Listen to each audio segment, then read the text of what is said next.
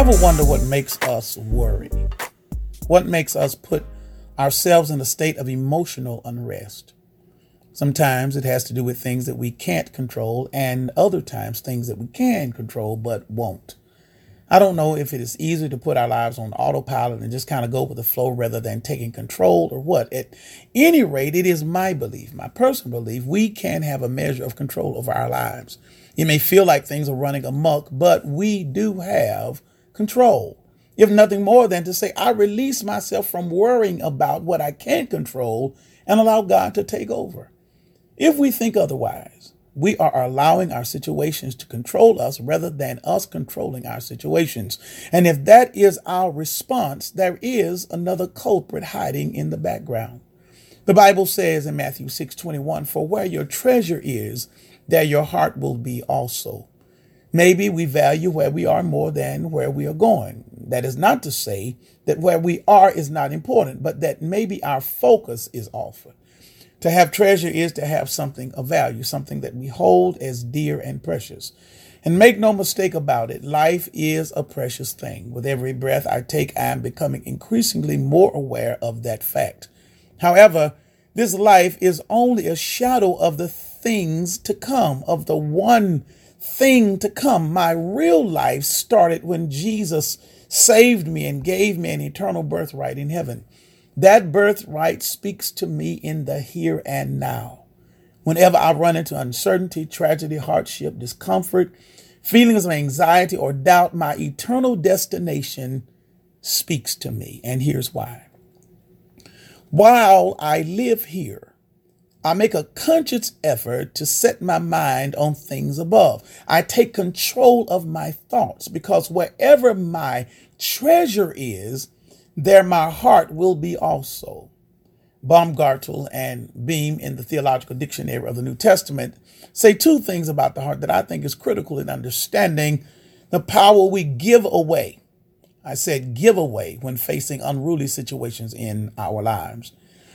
They say the heart is the seat of mental or spiritual powers and capacities. And two, the heart is the main organ of psychic and spiritual life, the place in humanity at which God bears witness to himself.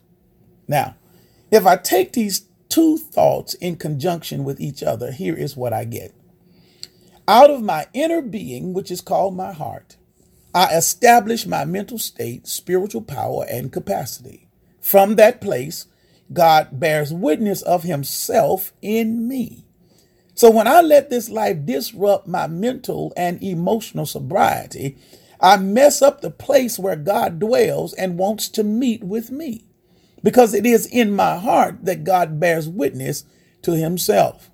We can't get peace that passes all understanding if the place where God bears witness to himself is full of things that will pass away. Therefore, you and I must be proactive in where we place our treasure. And just for the record, I know I'm a preacher and supposed to be all spiritual and everything, but I'll be the first one to say that what happens to our family and friends matter. No one is immune to the emotional turmoil associated with someone we love being caught in the throes of tragedy or some sense of hardship. However, where we place our treasure determines how we handle those things or those types of events when they arrive. Nothing, my brothers and sisters, should crowd out the space where God bears witness to himself in us as his children. For it is out of the heart that people believe unto righteousness, unto salvation.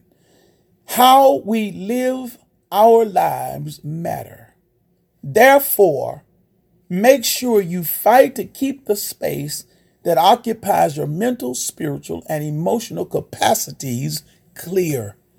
Keep them free from situations and things that would hinder God from bearing witness of himself in you, because that is the only way we can be confident that we shall overcome someday.